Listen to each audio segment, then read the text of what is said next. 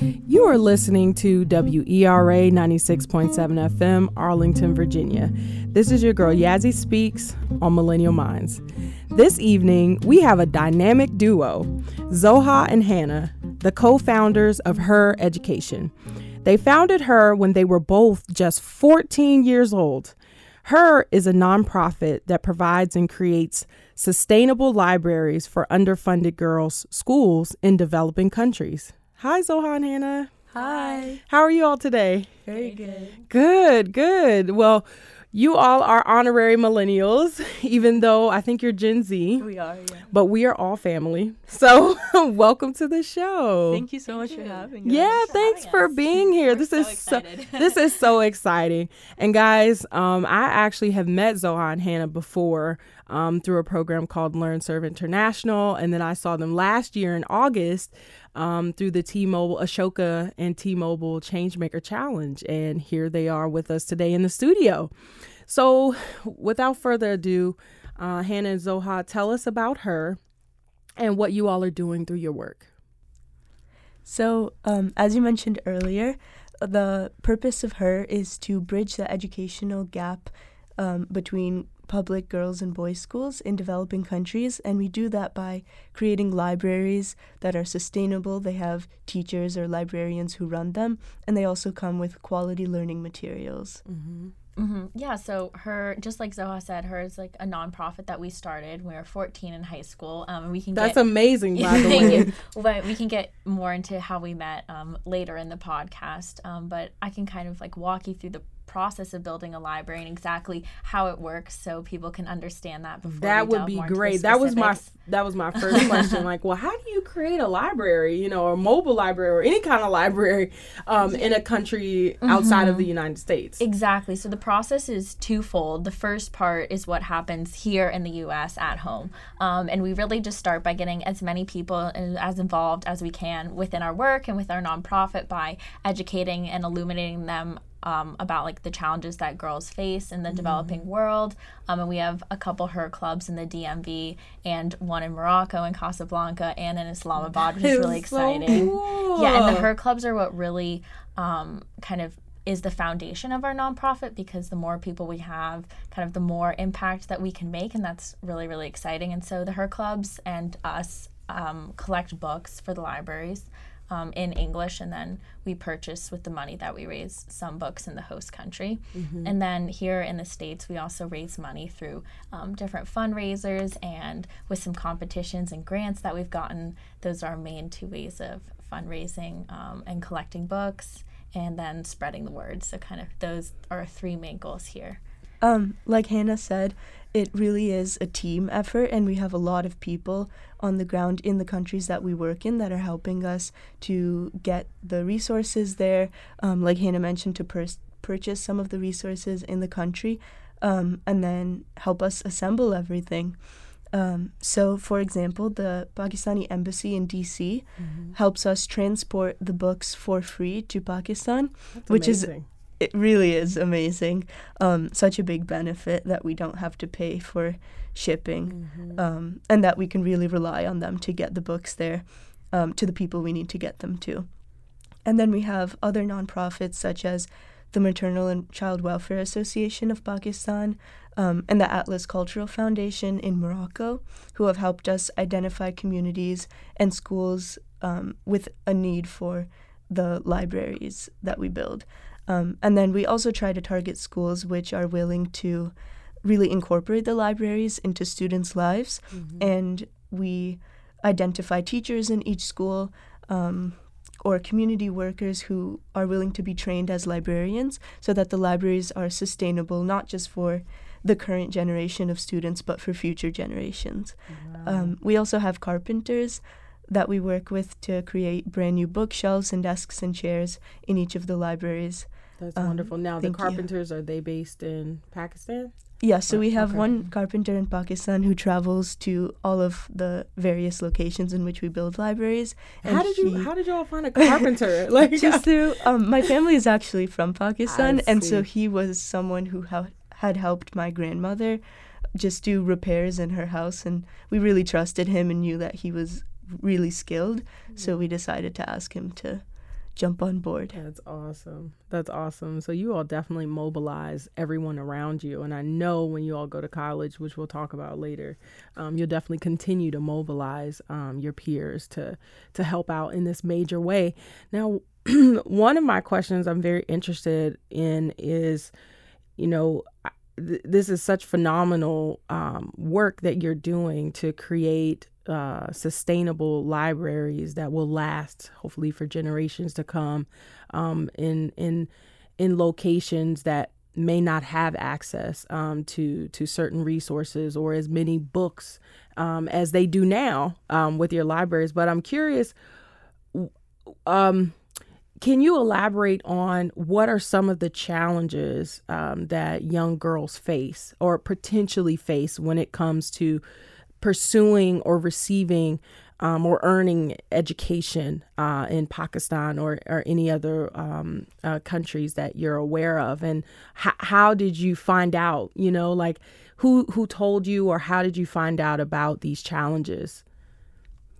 Well, when I was in 7th grade, that was when Malala Yousafzai was spreading her message about girls' education. Her story just went everywhere. Wasn't she a peace? She won a Nobel Peace Prize, She right? did, yes. Wow. And how old was she when she did that? She was a teenager. Okay. Yeah. I see. I believe she was a teenager. But I was really awestruck by everything that she was doing. And so I decided to research girls' education for a speech that I was writing for my middle school. And I have family in Pakistan, which is where she is from, and I learned stories about 2 of my own aunts and their difficulties with education. So 2 of my aunts, when they were 14, were forced out of school and forced to work in the home and provide for their families, while the money that they would earn would go towards their 2 brothers' private school tuition. So that's how... Oh, that's interesting. Yes. And that's why I wanted to learn more. And so then I went back to Pakistan in 2014, and I interviewed some politicians, policymakers, teachers, and students in Pakistan about why there was this educational gap.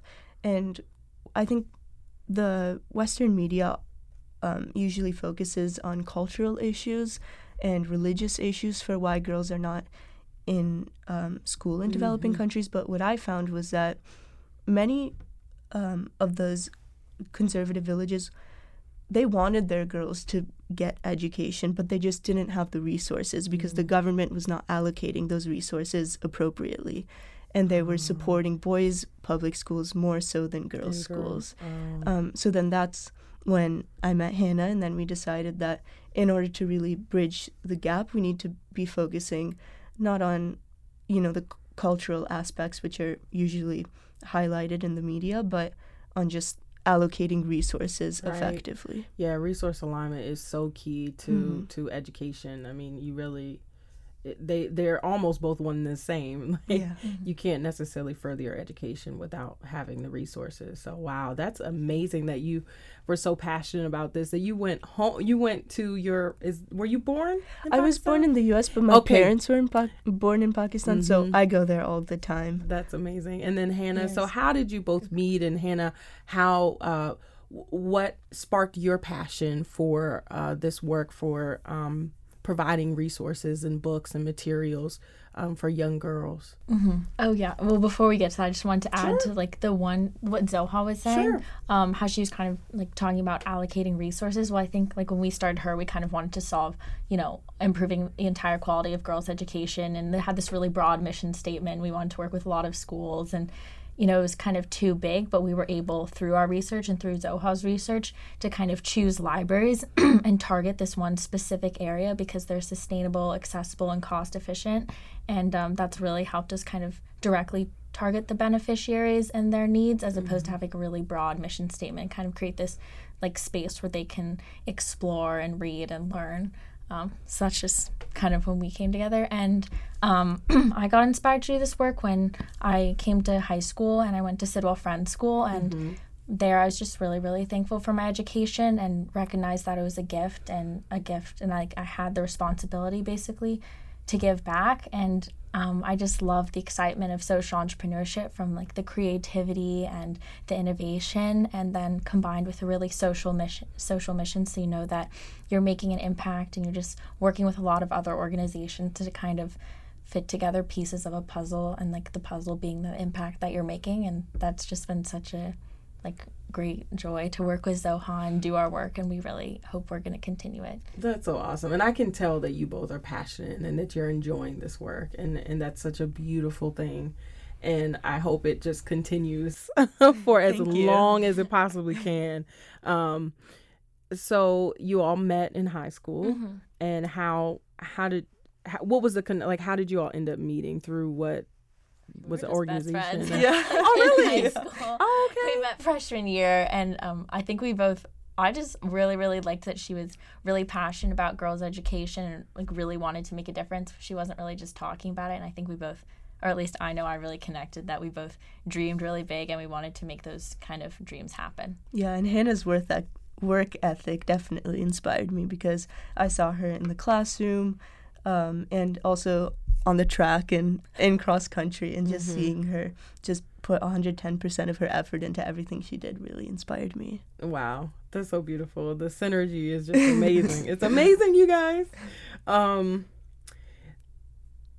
Now, tell us a bit about the impact that you've had thus far. Like, roughly how many young girls have you reached? How many, cities or countries have you planted these sustainable libraries, Yeah, so we have a total of 13 libraries so far. That's amazing. That's crazy amazing. Thank you. And 12 of them are located in Pakistan in various cities and villages, both urban and rural. And we have one library in Morocco in the Atlas Mountains. And our reach is approximately 20,000 young girls and boys. Wow. Yeah, it's crazy. And like Zoha can talk about like when she got to go to Pakistan and has witnessed a lot of those libraries being kind of created there and shaped and formed. And then I was actually able to go with Zoha to Morocco with that other organization and kind of watch the formation of that really large community center library there. And that was just such an incredible experience to watch all the books that we'd brought, and we bought books there and in the local languages like French and Arabic, and just work with the students. They were kind of away for some of the time, but kind of shaped the library, and mostly working with a lot of like the leaders in the community and a lot of young women who we were able to kind of inspire and help, make them realize that they can be their own entrepreneurs in their little way. So, in their own way. I love it. I guess my point about being little was just kind of these smaller acts of entrepreneurship can kind of turn into something bigger, and that our nonprofit now creates libraries, but it also creates entrepreneurs as well. Yes, and then also I'm sure that it has a really huge impact, probably more than you can't even really quantify this. Where young girls are seeing you. As young as you are, they're seeing you do this, and I'm sure that they're wondering, wow, the fact that they're here, they came all the way here, and, they're talking to us, and they're doing this and building this library, and, I'm sure it inspires them, oh, okay, well, I can do something too, or as you said, spreading the social innovation bug, and entrepreneurship bug, so that's really just phenomenal, and I'm excited to see more as you all continue to go to different countries. And wouldn't that be so cool if every developing country had a Her Education library? Definitely. So cool. That'd be amazing. And it's definitely possible. Yeah, it's really crazy to watch or see the impact that we've made in libraries, but also the people who've been kind of involved or donating money in any capacity. It's also been kind of inspiring to see the joy, I guess, that people have in this kind of work, and the motivation that I think is there for a lot of people. They just don't maybe have the right avenue to get involved, or they think maybe they're too old or too young or something. They don't fit some sort of mold, but just, from random strangers we meet who give us books or money or anything, there definitely is a lot of joy and that this work brings people, and a lot of kind of hope and inspiration. And so people have been really supportive of us, which is equally as inspiring. Of course. I can only imagine. And you both also went through the program called LearnServe International. We did, yes. So how did you all learn about LearnServe, and what was that experience like? Well, our cross-country coach was actually really involved with LearnServe. She had gone on a few service trips with them. Gabby. Gabby Grevsky. Shout out to Gabby. And so she was the one who told us about LearnServe, and we had already started her. So when we applied for the incubator program. Scott took us in, and we really found a home there. Nice. Shout out to Scott. Yeah, Scott Reckler.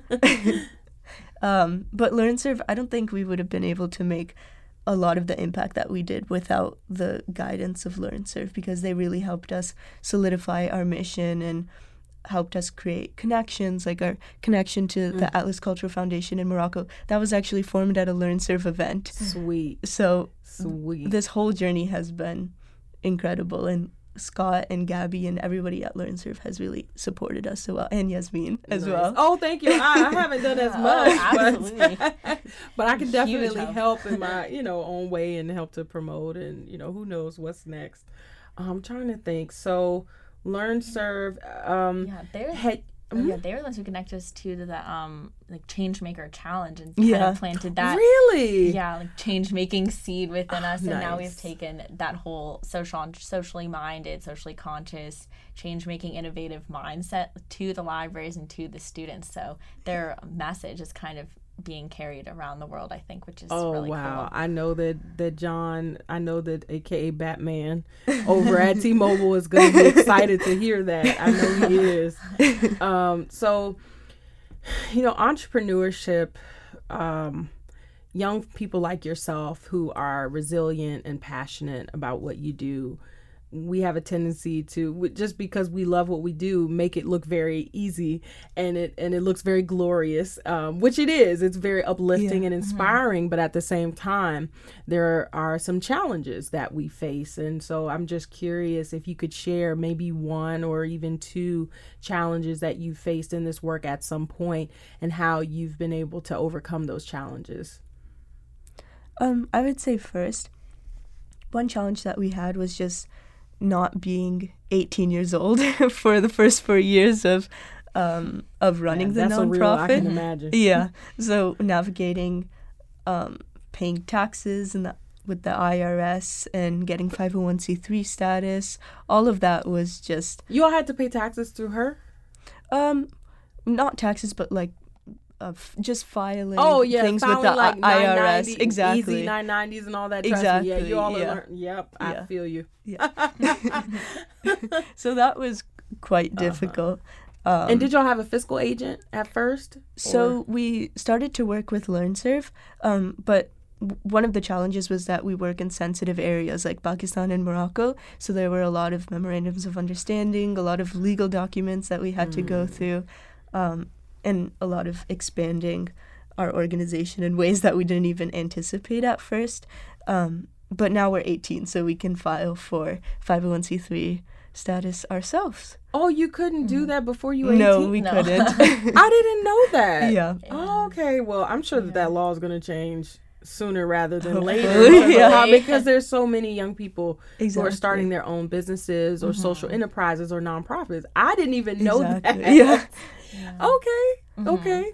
And then I guess kind of to go off of being young, I think now that we're 18 and we have created a bit of an impact, people trust us more, we're able to get more grants. But I think at the beginning it was definitely hard with us being young and kind of people doubting our intentions or doubting what we were doing. And then when we say, we were starting a nonprofit, I mean, this was Zoha and I coming up with a crazy idea. We were sitting in her room, we're like, okay, how do we make a website? Let's just find some cheap website subscription online that we made ourselves. And we're like, okay, we'll just set up a GoFundMe page and try and raise money. And then we're like, okay, we're going to contact her aunt and her grandma in Pakistan and see if they know anyone that we can work with there. And okay, let's join some outside of school, incubator, accelerator.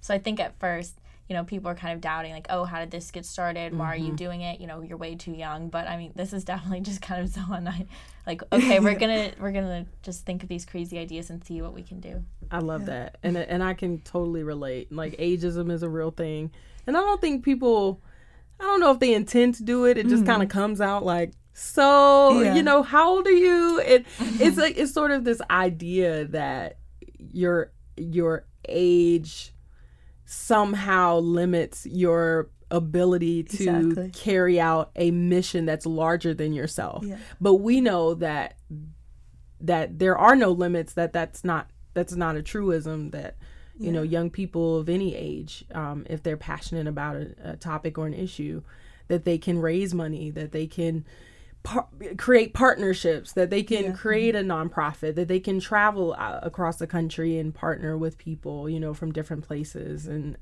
really do some amazing transformative work. So kudos to the both of you. I mean, you all are all stars, and it's beautiful to see, you know, a friendship such as yours that started in high school and has really blossomed. And now you all are 18. Yes. And you've just graduated from high school. Indeed. So congratulations. Thank you. And that means that you will be freshmen in college in the fall, and you're leaving next week, right? Hannah's leaving next week, or this week. Hey. I'll be gone in 2 weeks. Wow. So tell us a little bit more, you know, tell us what universities that you'll be attending in the fall, and maybe if you know what your intended major is, and what you kind of think that experience might be like for you, and also what you might do with her at your universities. I will be a Stamp 6093 scholar at William & Mary this fall. I'm planning on majoring in either international relations or government, something related to... That makes total sense. Yeah, exactly. You could be like an ambassador or something like that. Wow, I'm sorry. Thank you. And yeah, Hannah and I are hoping to start her clubs at Duke and William & Mary and continue this mission. And we still have to get to college, so we have to do the fine-tuning once we get there. You'll be fine. But yeah, we're planning on continuing it. Nice. Yeah. So I'm going to be attending Duke University in North Carolina. What's it, the Blue Devils? Blue Devils.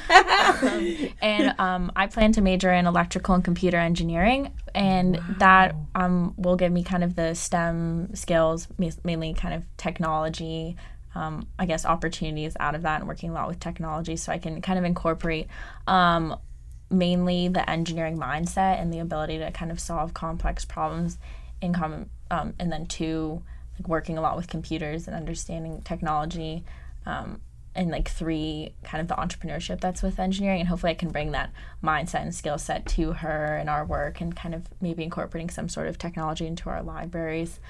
And we obviously, like Zoe said, definitely going to continue her and try and mobilize resources at both campuses so we can have a better impact. That's going to be amazing. Yeah. Oh, I'm so thankful to go to Duke. I'm so excited. Yeah, I know you are. And especially in college, there's so many more, I don't know how you say, but let's just say globally aware, or folks who, you know, they're interested, they want to study abroad and everything. And I know that they'll really, and professors and your peers, I know that they'll really stand behind you and support what you're doing, and want to be a part of it as well.